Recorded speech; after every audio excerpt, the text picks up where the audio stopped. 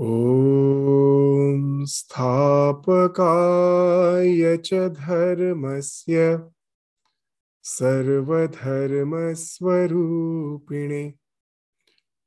अवतारवरिष्ठाय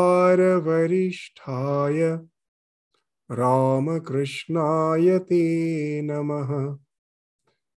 वसुदेवसुतं देवं कंसचाणूरमर्दनम् देवकी परमानन्दं कृष्णं वन्दे जगद्गुरुम्।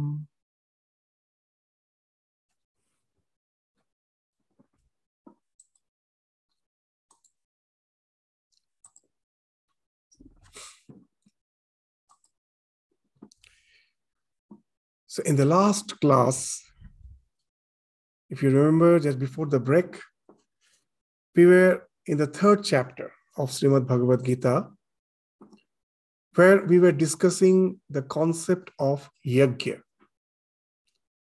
As we will find that in Bhagavad Gita, the concept of yajna, which has been discussed, is actually having a much more all-encompassing view. Generally, yajna means the fire sacrifice. So what the fire sacrifice is for, as in the Vedic period, in the Karma Kanda, we find the idea of fire sacrifice, that you are offering oblations to the fire. Fire is just like the mouth of the devas, the gods. All the various gods, the concepts of the divinities in the Vedic period we find is a personification of the nature, like the rain, the Pavan Devata. So Indra, the who gives rain. So all these yajnas, the concept was that whatever may be the purpose, it's a purpose that I have some desires to be fulfilled. For my own, this cultivation of land, I need more rain. Or even it may be some other desires, that someone is childless, they want children. So for that, they are offering oblations to the fire. And the fire takes those oblations, fire is the mouth of the devas, to all those devas, and they are pleased. And in return, they will be showering the blessings. So it's a question of give and take. So it's a very limited idea of yajna. But in the Vedic period, we will find in the later Vedic literature, like in the Shatapatha Brahmana, this idea of yajna has been much more enlarged. It is encompassing what? That the ultimate reality, the Brahman, who has projected this universe, while projecting this universe, which is the expression of Shakti, of energy. What I find is this universe is nothing but Shakti, energy and energy alone. As even science will say that energy and matter is interconvertible. Everything can be resolved back to some energy, to some fields. And Vedanta says that yes, that Shakti, which has came from, is a projection of Brahman. And then there's a wonderful concept. It we find in other religions also, the same idea, that energy, that Shakti, which is finding expression as the creation, is not chaotic. There is a wonderful balance within it. They follow certain universal laws. To give an example, that the nuclear bomb, initially which was used for explosion to destroy, the same nuclear energy, when it is used within a nuclear reactor, through the process of controlled fusion or fission, then that same energy, instead of destruction, can give us energy for our various fuels, our energy for lighting our house. So it is used in some constructive purpose. The same destructive energy, when it is controlled, it can be used for some constructive purposes. So similarly, the creation, when it happened, when the ultimate conscious principle found expression as energy, it was not chaotic. It found expression as rhythm. As you will find, the Vachakas are very important in Sanskrit. Om represents the ultimate reality, the Brahman, which finds expression as Shakti. The Vachaka of Shakti is Rim, as Rim, Shakti. And that Rim again finds expression as Rhythm. The literal translation of Rhythm is Satyam, is truth. But actually the meaning of Rhythm is laws. That the entire creation is bound by certain laws. There's a very famous quotation of Einstein. What he says, that the most incomprehensible fact of the universe is that it is comprehensible. The most incomprehensible fact of the universe is that it is comprehensible. What he's saying, that we as a human being is such a small creature, as if crawling on the surface of the earth. Compared to us, the universe is immense. We are just insignificant. But see the wonder, we, those who are physically something insignificant, but with our mind, we, with the modern technology, with the science, we are deciphering, unfolding the mysteries of the nature more and more. Not only that, our technology is helping us to land a satellite on the surface of the Mars. And with the rovers, it is going on the Mars surface. How is it possible? Why this something which is supposed to be incomprehensible, so vast, has become comprehensible? Because there are some universal laws. Like in the case of landing a satellite in the Mars. What's the law? The basic law, the law of gravitation. That we know the same law of gravitation which is valid here is valid anywhere. This speaks of the universality, that the energy, gravitation is also a form of energy. It is not something chaotic. It is finding expression in some rhythm. That rhythm, from the word rhythm, the English word rhythm, you will find very similar. All these words, if you go back to the root, you will find there has so much similarity. That from rhythm, from this rhythm, the universe is sustained, is being sustained. You'll find that all these laws are so much universal. But in science, we are restricting ourselves only to the physical laws. But as a human being, there are some laws, some commandments which do guide our life. Nowadays, with the development of science, technology, sometimes we say that those are all relative. They were the creation of the church, of organized religion.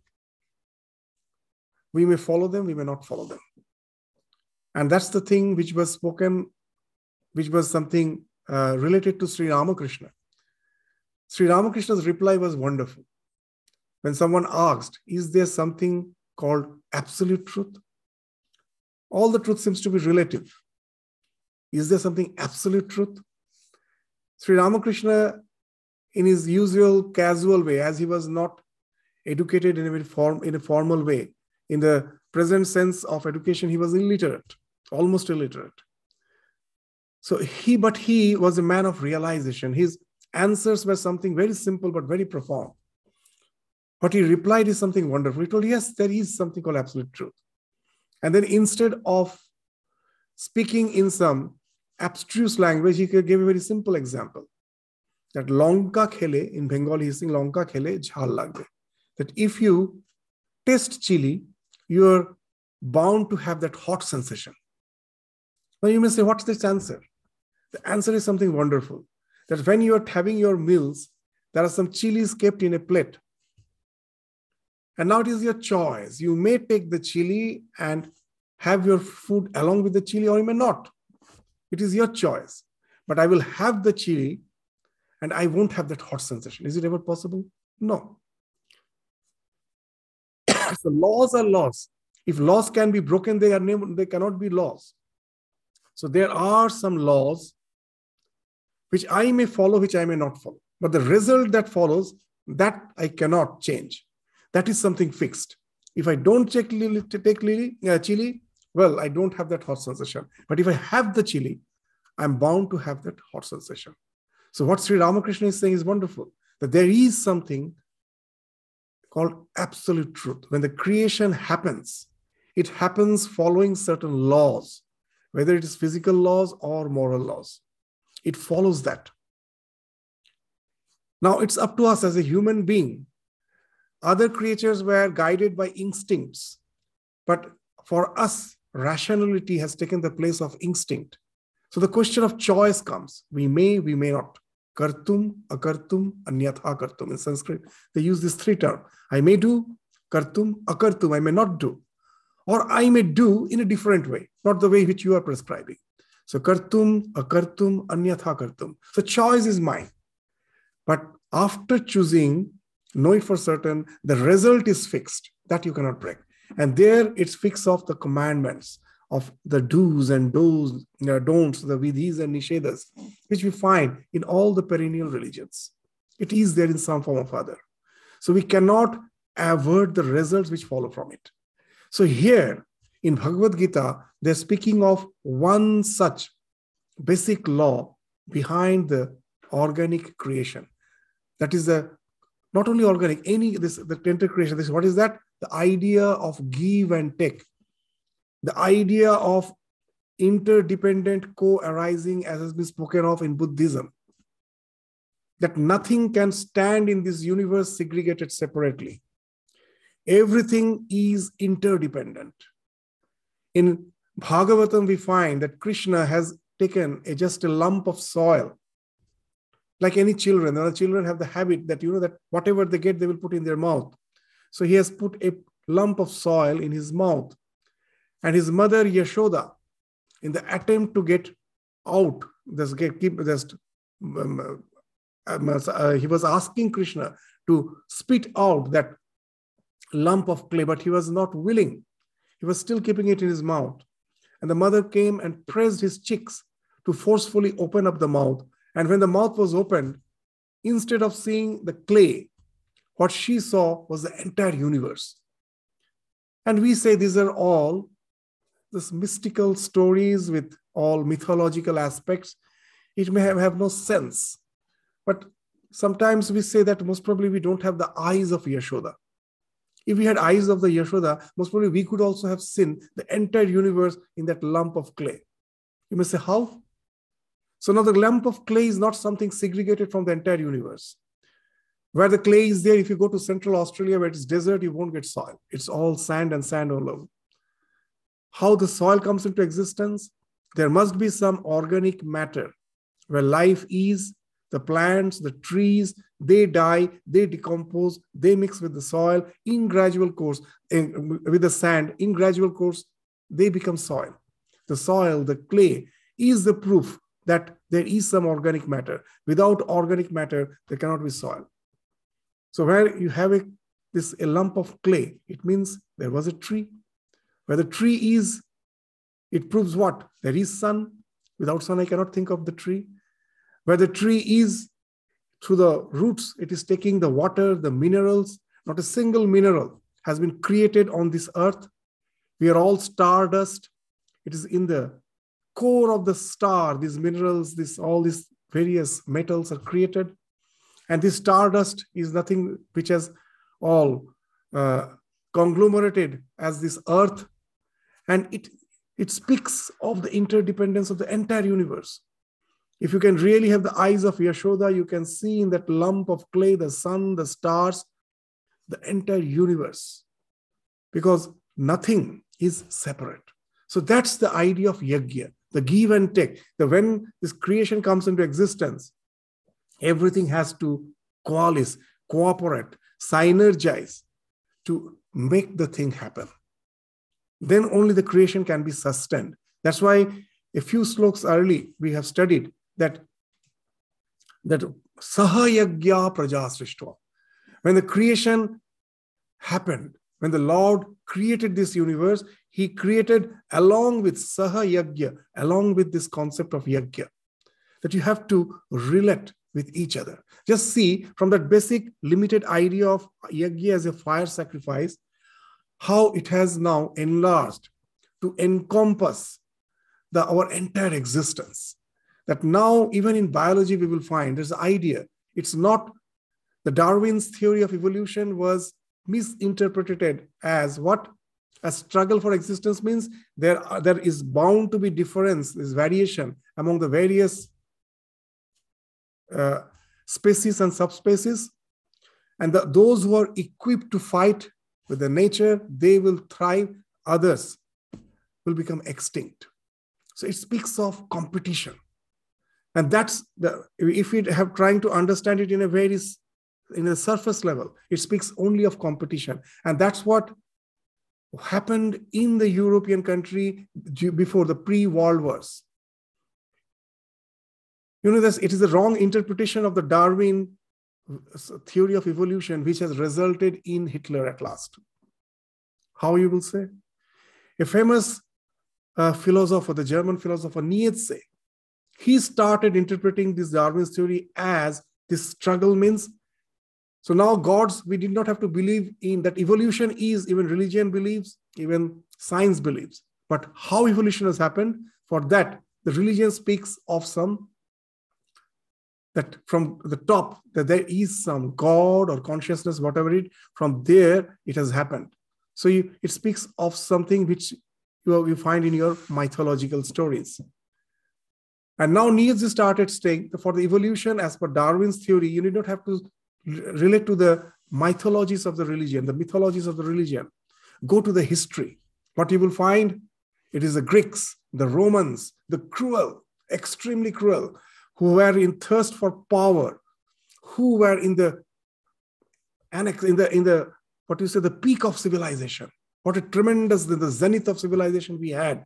The archaeological findings will show how they have been in the top of the world.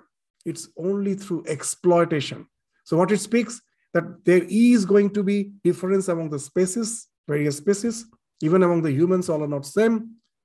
Those who are more well equipped biologically, they can accelerate the process of evolution by willfully getting rid of those who are so-called not up to the mark. They will get annihilated. By the way, the nature will annihilate them. Why not accelerate the process and and you will find that colonialization, everything was justified with that type of idea.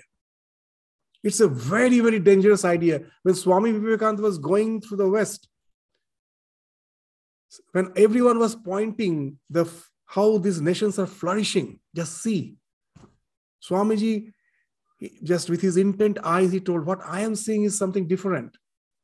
I am seeing the entire Europe is just sitting on the top of a volcano just to explode anytime. No one could understand.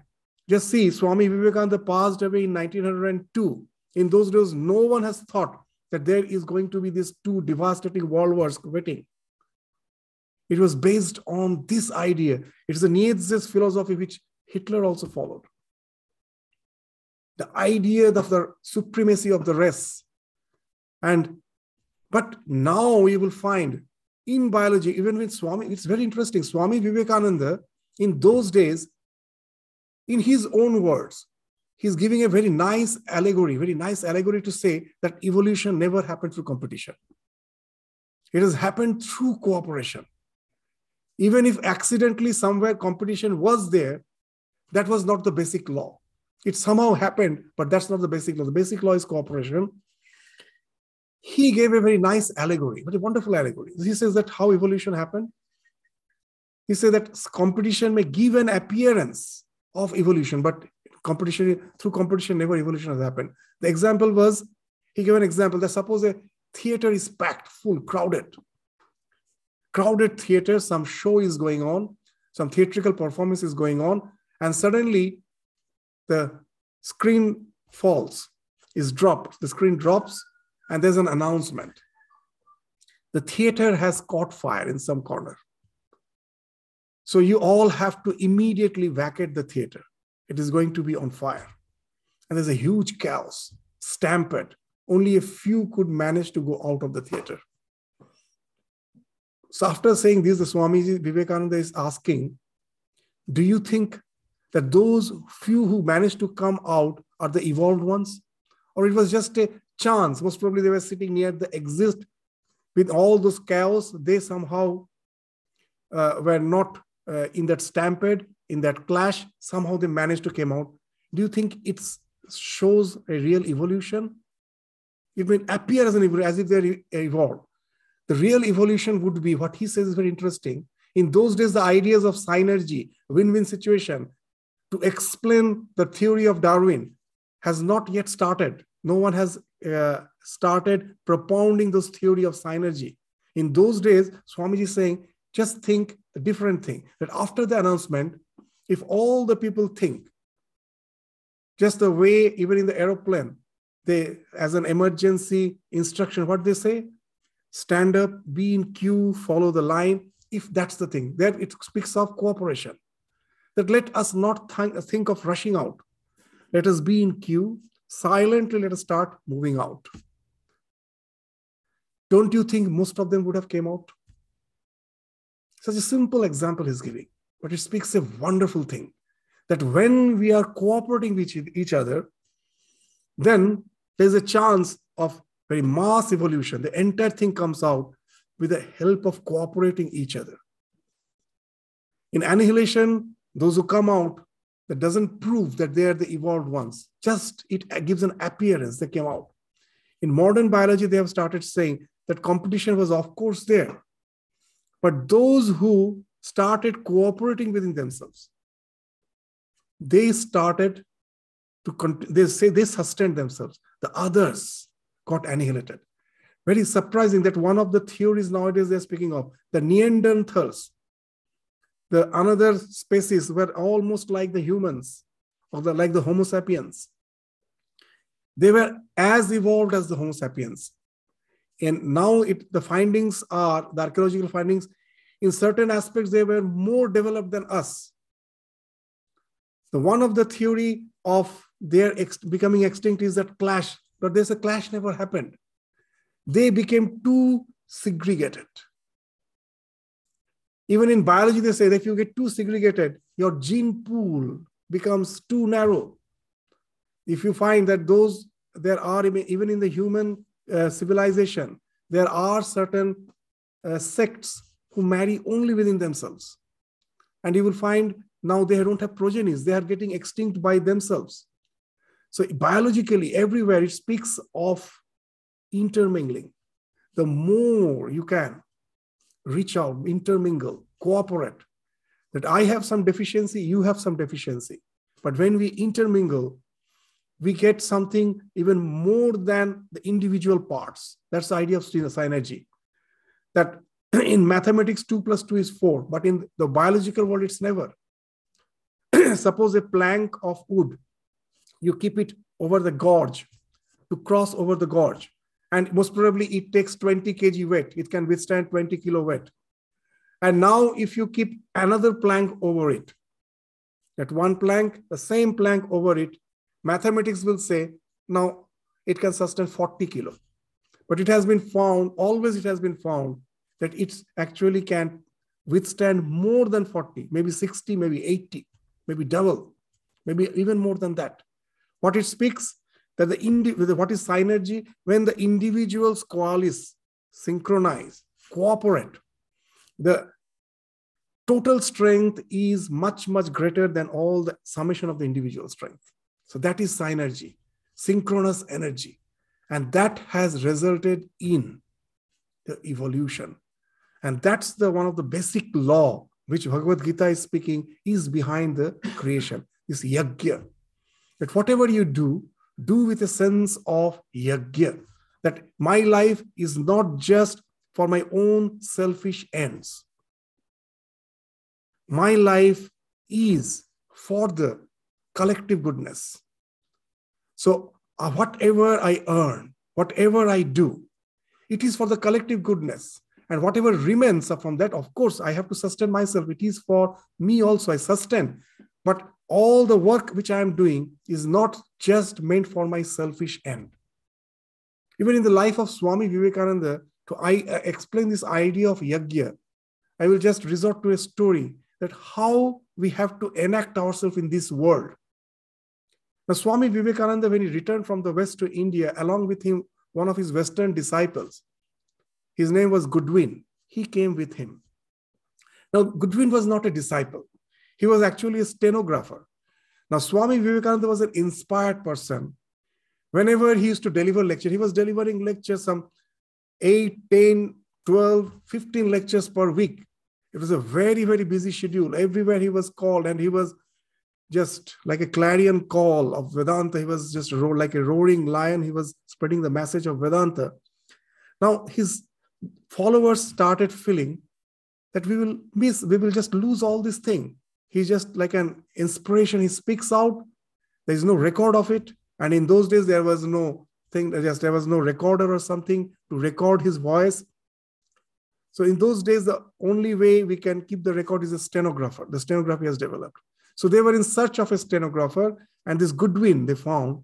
So he was hired to just keep the notes of Swami Vivekananda, the short notes of Swami Vivekananda, which has now been converted into these works, the 9 volumes, all the things which we at present get of Swami Vivekananda's literature. It's 90% is from the Goodwin's transcription, shorthand notes. So Goodwin was hired, but in the process of taking those notes, he has, after all, hearing the thing, he himself became inspired, and that's how he became a devotee. He was so much ardent devotee of Swami Vivekananda. When he returned to India, he came along with him. Swami Vivekananda was at that time has developed various ailments. It is he who was like a personal attendance always with him. Everyone was impressed to see that how devoted he was, attending on Swamiji's day-to-day needs. He's taking care of him. And then suddenly some of them discovered a thing, that Goodwin is still getting some remuneration. And then the gossip started. After all, he's not a devotee. He is paid for what he's doing. And at last the words reached Goodwin. And hearing that, Goodwin immediately agreed. He just said, yes, what you are saying is true. I do get some remuneration. And then what he said is something very valuable. He told, I have an old mother. I'm not, he was not married. He was a bachelor. He had an old mother back in UK. When he came from there, mother was still there. She was alive. And for her sustenance, I have to send some money to her. And Swami Vivekananda is kind enough to provide some money to me, which I sent to her. I do take some money from Swami Vivekananda. Then he's saying, but let no one think that for that money, I serve him. The service is just the output of my heart. Yes, for my sustenance, Swamiji is kind enough to give me some money. I provide it to him. But no one should think that it is just a mercenary thing. And in this attitude, we will find, if we all take this attitude in our day-to-day work, that my skills, my talents, many have. It's not me alone. Even there are many unfortunate ones who have most probably better skills than me, better intelligence than me, but didn't get that opportunity. I got. Why not I take it as an opportunity, as a service to serve, not just to exploit, that whenever I get with my skills, I use it only for my selfish end, how much I can exploit instead of that mercenary attitude. This is an opportunity for me to serve others. Of course, in that, I don't forget myself. I have to serve myself also. So after serving others, there will be an affluence. I don't need that everything. So I don't keep everything for me. I keep, of course, to sustain myself. The rest is there for the welfare of all, my family, my friends, my neighbor, as much as I can reach out. And that's the idea of yajna, selfless work in Bhagavad Gita, which has been expounded in the 3rd chapter. It starts with that idea. And we were discussing very elaborately this idea, which has been spoken of in Bhagavad Gita. And the 13th, the last conclusive sloka of that idea of yajna was the 13th. The 16th. 14th and 15th will give an example. So what this 13th sloka was? Yagya Shishta. Now let us go to that sloka. Yagya Shishta Shina Santo. Yagya Shishta. The remnants of Yagya, Asina, the eaters. The eaters of the remnants of Yagya. Now, if you take it in a limited sense, still people are doing that. All the religions, that elaborate offering will be there. And after that, you know well that the God who is sitting in the altar, he is not going to eat all those things. At last, I will have the prasadam. So his elaborate prasadams are there. And we think that's the religion. That should be nice offering. And after that, we will have a nice feast. And that is Yagya Shishta. Just see, it actually ends up in utter selfishness.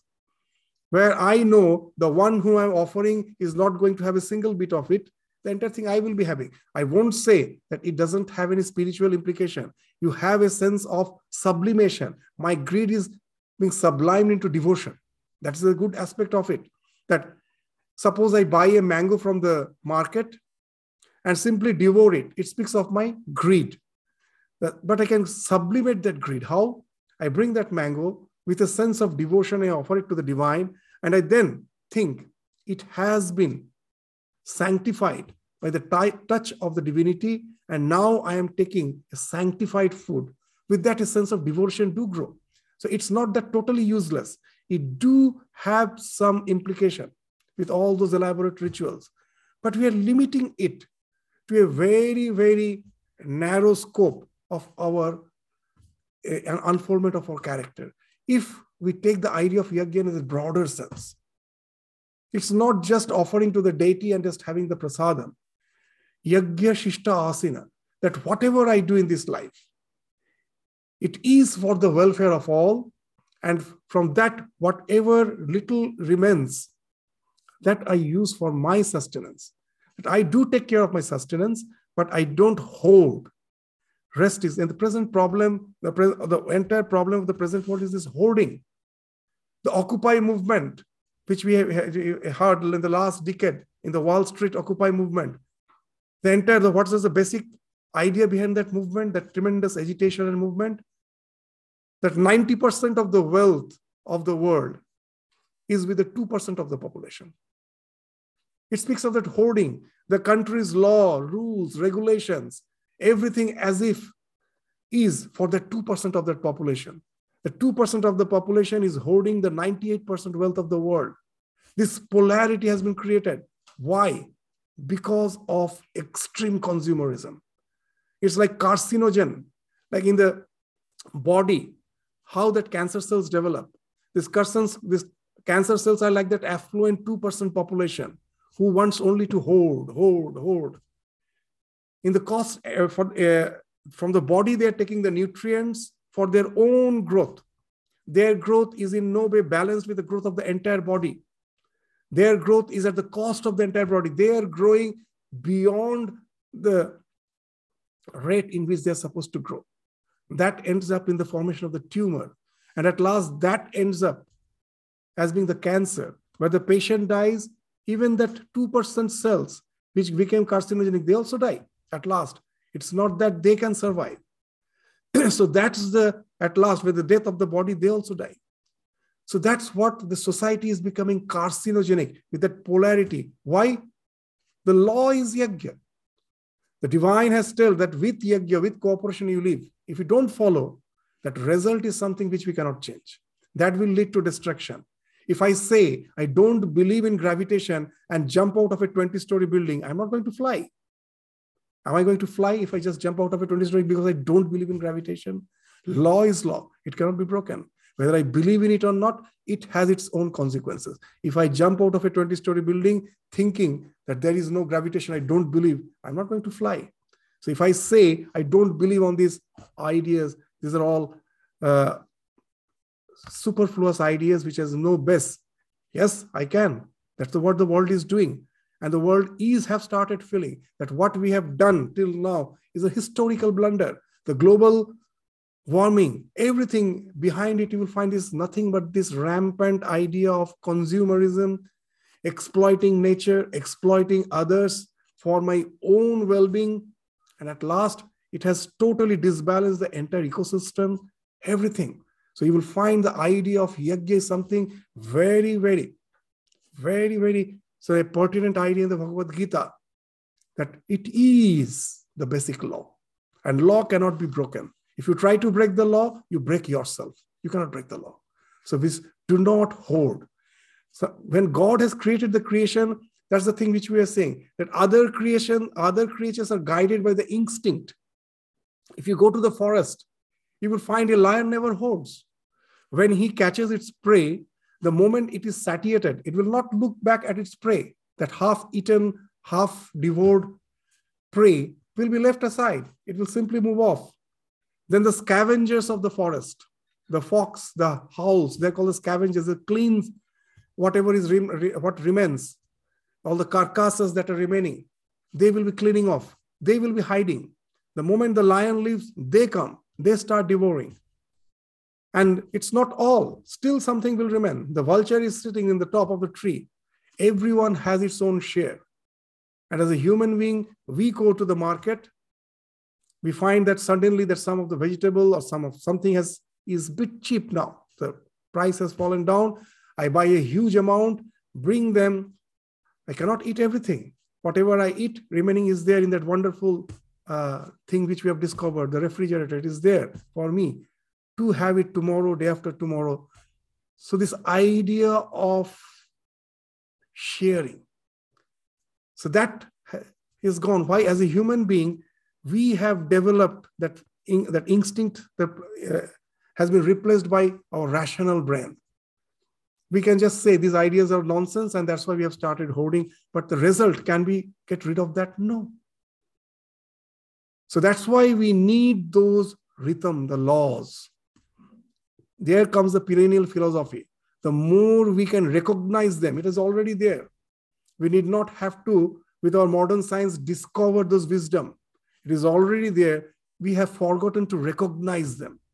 The more we recognize them, the more it is going to do good for us, because they are the laws. You cannot break them. So do not hoard. This is everywhere. The idea of bhunjate tu aghang papa. This sloka says, yagya shishta ashina santo muchyante sarva kilvishay. Bhunjate tu aghang papa ye pachantyatma karanat. That those who are they're eating sin. Who is eating sin? Those who just cook the food for themselves. Those who cook food only for themselves, ye pachanti atma karanat. Pachanti means to cook food. Atma karanat, only for self. They are just eating. Bhunjate tu aghang. Aghang means sins. So those who cook only for themselves, they eat only sin. The good people lives on the remnants of the yajna. And in that process, they are freed from the sin. They purify themselves. They santo muchyante sarva kilvishay. Kilvishay means all the wrong, the sins. They are muchyante. They get rid of them. They get freed from all the sins. If you are just living on the remnants of the yajna, the moment you start cooking only for yourself, you are eating sin and seal alone. It is just like the food smeared with blood, as if. So that's the idea which, after speaking of that, Bhagavad Gita in the 14th and the 15th sloka will give one example to give the idea of yajna, the chakra.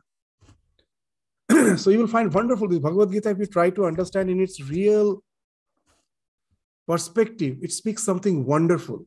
Even nowadays, even in India, as we take these words in a very limited sense, we do something which has as if no meaning. In India, because of, you will find that because as we have exploited the nature, cut off the forest, jungle, the drought or the flood, these are things that become very common. There will be droughts. Year after year, there is no rain. And then some of the propounders of the religion will say that in our Vedas it is mentioned we have to do yajna. And yajna will give rain. You will find that that's what here in the 14th and the 15th slokas they are saying. Annat bhavanti bhutani Parjanyat Anna Sambhava. The real idea of yajna is given here. The way we take the idea of yajna in a limited sense, that won't give rain. By doing yajna, I am just offering to the devas, and they in return will give rain. From where he will give rain? We have already exploited the nature. The real yajna was there. We have not taken care of that. And now just by doing yajna, the rains will fall. That's not the basic idea. If you take in a broader sense, then that's been indicated in the Bhagavad Gita. What's the broader sense of yajna? Annat bhavanti bhutani. The entire creations, the bhuta, the living beings, comes from anna, from food. Parjanyat anna sambhava. Parjanya means from rain. This food comes from rain. Yagyat bhavati parjanya. From where the rain comes? From yajna. If you take it in a limited sense, again, you are misguided. That by doing yajna, the rain will come. No. That here the yajna is different. The idea of yajna is give and take. That we will come to the discussion. Yagyat bhavati parjanyo, yajna karma samudbhava. And from that yajna comes that when the creation happened, first came karma, first came energy, first came all these actions. And those actions were not some chaotic. They followed certain guidelines. The guideline was yajna. And this from where the karma comes, you will find very interesting. The 15th sloka, karma brahmodbhavam viddhi. So just if you take this process of evolution, from Brahma came karma, from karma came yajna, from yajna came parjanya, the rain, from rain came the crops, from crops, life. So it starts with that divine origin. From Brahma, that all the Shakti, karma speaks of Shakti, energy, that comes from Brahman. From karma comes yajna, from yajna comes rain, from rain comes the crops, from crops, life. So this karma, brahmod bhavam viddhi. Know that all the karma, this energy, the expression of energy in this universe comes from Brahma. Brahmakshara samudbhavam. Brahma, that idea of Brahman is that like the cosmic mind. That cosmic mind has came from that akshara, the immutable ultimate reality. So that Brahman finds expression as the cosmic mind. Within that mind, all the the expression of energy is there, which follows certain guidelines. So that's why tasmat sarvagatang brahma nityam yajna pratishtitam. That whatever you see in this world, know it for certain that everything is established in that yajna. So these 3 slokas, if you translate it that from Brahma comes the karma speaks of all the things which has been enjoined in the Vedas in the form of karma kanda. From those yajnas come rain. You will immediately brush it out. Any scientific people will brush it out. That how is it possible? So if you take the idea of yajna in a broader sense, then what happens? The real yajna is happening if you go to any forest. Just look at the tree. The yajna of give and take is going on. What is the yajna? You will be very interested to, you will be very surprised to know that many of you know, that we think that such huge water body in the form of ocean is there, and the evaporation happens from that ocean body to form clouds. But you will be surprised to know that's a very, very small percentage of cloud comes from that huge water body. The maximum cloud comes from the water, which from the roots, the plant is taking it to its leaves. And from the leaves, the water is being evaporated. It is called evapotranspiration. That constitutes more than 60% of the formation of the cloud. Now you will understand that why the scientists have started saying that afforestation is the cause of the droughts and all this climatic change which is happening. Because the cloud formation is not from that huge water body. The 3/4 of the earth is water body, and we think from there the cloud forms. No. Most of the cloud is formed because of that evapotranspiration, that in the underground the water is there, which through the roots is being carried to the entire plant, and from the leaves, the water is being evaporated. And that evapotranspiration constitutes.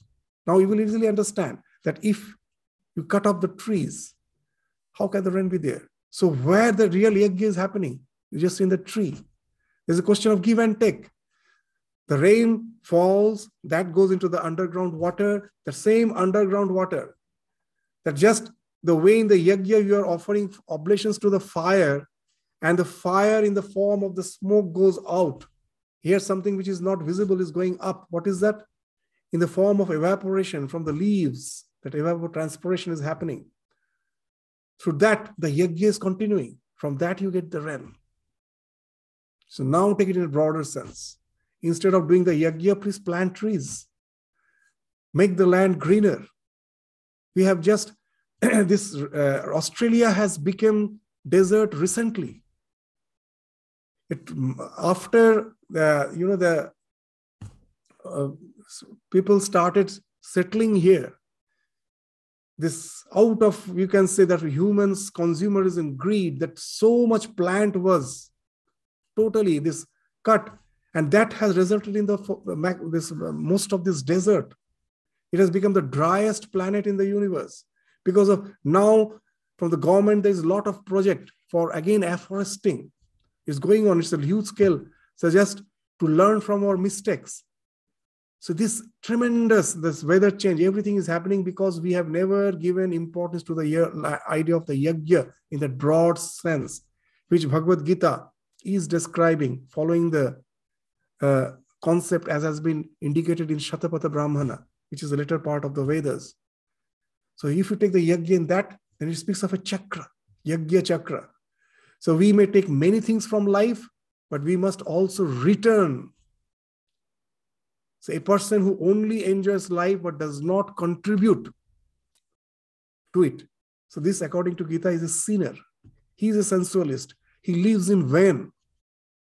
So that's the thing which Bhagavad Gita is indicating. It will conclude the idea in the 16th sloka. What it is saying? Evam pravartitam chakram. This chakra, pravartitam, the Lord has, it is not we human who have created this chakra, this cycle. Chakra is a cycle. This cycle we have not created. It is there. Something higher than life is there. You may term it as God or whatever it may be. So that's what Bhagavad Gita is saying, that has been started by something which is much larger than life. Much larger than life. Everything is not just what we think. It's something much beyond that our so-called this restricted human life. It has been created by that. Evam pravartitam chakram. This chakra which has emanated from me, from the Lord. Na anuvartayati, the one who doesn't follow that. Aghayur indriya rama. His agha ayu, his life is in vain. It is full of sin. He is just a sensual being. Indriya arama. Moghan partha sajivati. His life is in vain. That life is of no use. So that's the idea of karma yoga, taken from that all-encompassing idea of yajna. If we can understand from that point, then the entire life becomes a yajna. So that's, as Swami Vivekananda used to say, that spirituality can never be a part-time affair. That I go to the church, I follow some rituals, and even nowadays, people have started realizing the importance of meditation. So I lead a reckless life, but I think that just 1 hour or 2 hours of meditation will help me to just revert the damage which I create by the reckless life. Spirituality is not that part-time affair. Whether it's in the form of going to church or having some belief, or nowadays I think I don't believe in organized religion. I'm a spiritual being. I just do some mindfulness meditation. But that has to encompass the entire life. If you're really practicing mindfulness, it is not that just for 1 hour or 2 hours. Are you mindful throughout the day in all your activities or whatever you're doing? So spirituality is not a part-time affair. You cannot say that I am spiritual and practice spirituality just for some 1 or 2 hours a day. It has to encompass our entire life. And that is possible only when you can change your vision, change your attitude. Instead of taking spirituality, identifying spirituality with some limited practices. You change your perspective, look at the life from a much more broader perspective. And then each and every activity, it's not your activity which defines your spirituality. What's your attitude behind that? That speaks of the spirituality. The attitude, the same work can go on. If I, with my skills, with all my education, if I am a doctor, engineer, I'm a plumber, or I'm even a tradie, whatever I may be, it's not the question of what you are doing, with what attitude you are doing, that speaks of spirituality. And that encompasses our entire work field. Even when I'm going to work, I am doing my spiritual practice, if I do it from that idea of yajna. Otherwise, life is in vain. Know it for certain. We can never get fulfillment from life. This cannot be a mass of patchwork. It can never be mass of that. I just live the life recklessly, and it has created in some tears, and the spirituality is just there to do a patchwork. That can never be. It has to encompass our life. It has to overhaul our personality with a total changing of the perspective. And that's the idea of yajna, which has been spoken of in the Bhagavad Gita. So his or her life is of sin, aghayu. He or she is myopic, delighted only in the sensory pleasures, cannot see what is ahead. It's just like that. There's a marshmallow experiment, very famous. It has been done with the small children. That if you give it a marshmallow, it tends to eat immediately. If you say just wait for some time, I will come back after 10 minutes. I will give you the second marshmallow. All the children are willing to have the second marshmallow, but they cannot wait for 10 minutes. They immediately want to enjoy the sensory pleasures of life. And that's why we forget the long-term goals. The short-term goals deludes us. We are myopic, short-sighted. And that makes us sensuous. All the sensuality is because of our myopic vision. We cannot see what's awaiting. And so renunciation is not a negative term, which means that I just simply relinquish something. It means I relinquish something very trivial for something which is really valuable. It's something positive. That I renounce something trivial for something really valuable which is waiting for me. I am waiting for some far-fetched goals, and for that I leave out some trivial. To get that, I have to live. So we become Indriya Rama because we don't have that idea of yajna, that how it can really help in the prosperity of all, including me, which that all doesn't exclude me. I'm not sacrificing myself for the welfare of others. It is not, that selflessness. I won't say it is selflessness. It is enlightened selfishness, as Swami Ranganathan used to say. You are still selfish. I know I want my good. Of course, I'm not going to good to others at the cost of my own good. I want my good. But I know it for certain that if I follow the basic law of creation, if I follow that law of synergy, my welfare lies in the welfare of others. So I am trying to help others because at last it helps me. So with that attitude, we are bound to go beyond that limited idea of just mere sensual pleasure of the sunset world. And his life, of course, is vain, who cannot have that broad vision. So that's the idea. So that's even some of the quotations are wonderful. As Mahatma Gandhi used to say, very interesting thing. And we find it is so much, its implication is so important nowadays. He used to say that there is enough in this world to meet human needs, but there is not enough to meet human wants. That all our greeds, the earth doesn't have resource to meet that. It has sufficient resource to meet the human needs, but not the human wants. So that's what is being spoken of with the idea of this yajna. His life is life of extreme polarization. That's useless. That life is going to destroy the entire humanity as such. And the one who thinks he is enjoying at the cost of other, he also will be annihilated. No one can stay alone without the prosperity of others. It's impossible. At last, it is going to annihilate the entire human race. We cannot annihilate the entire creation.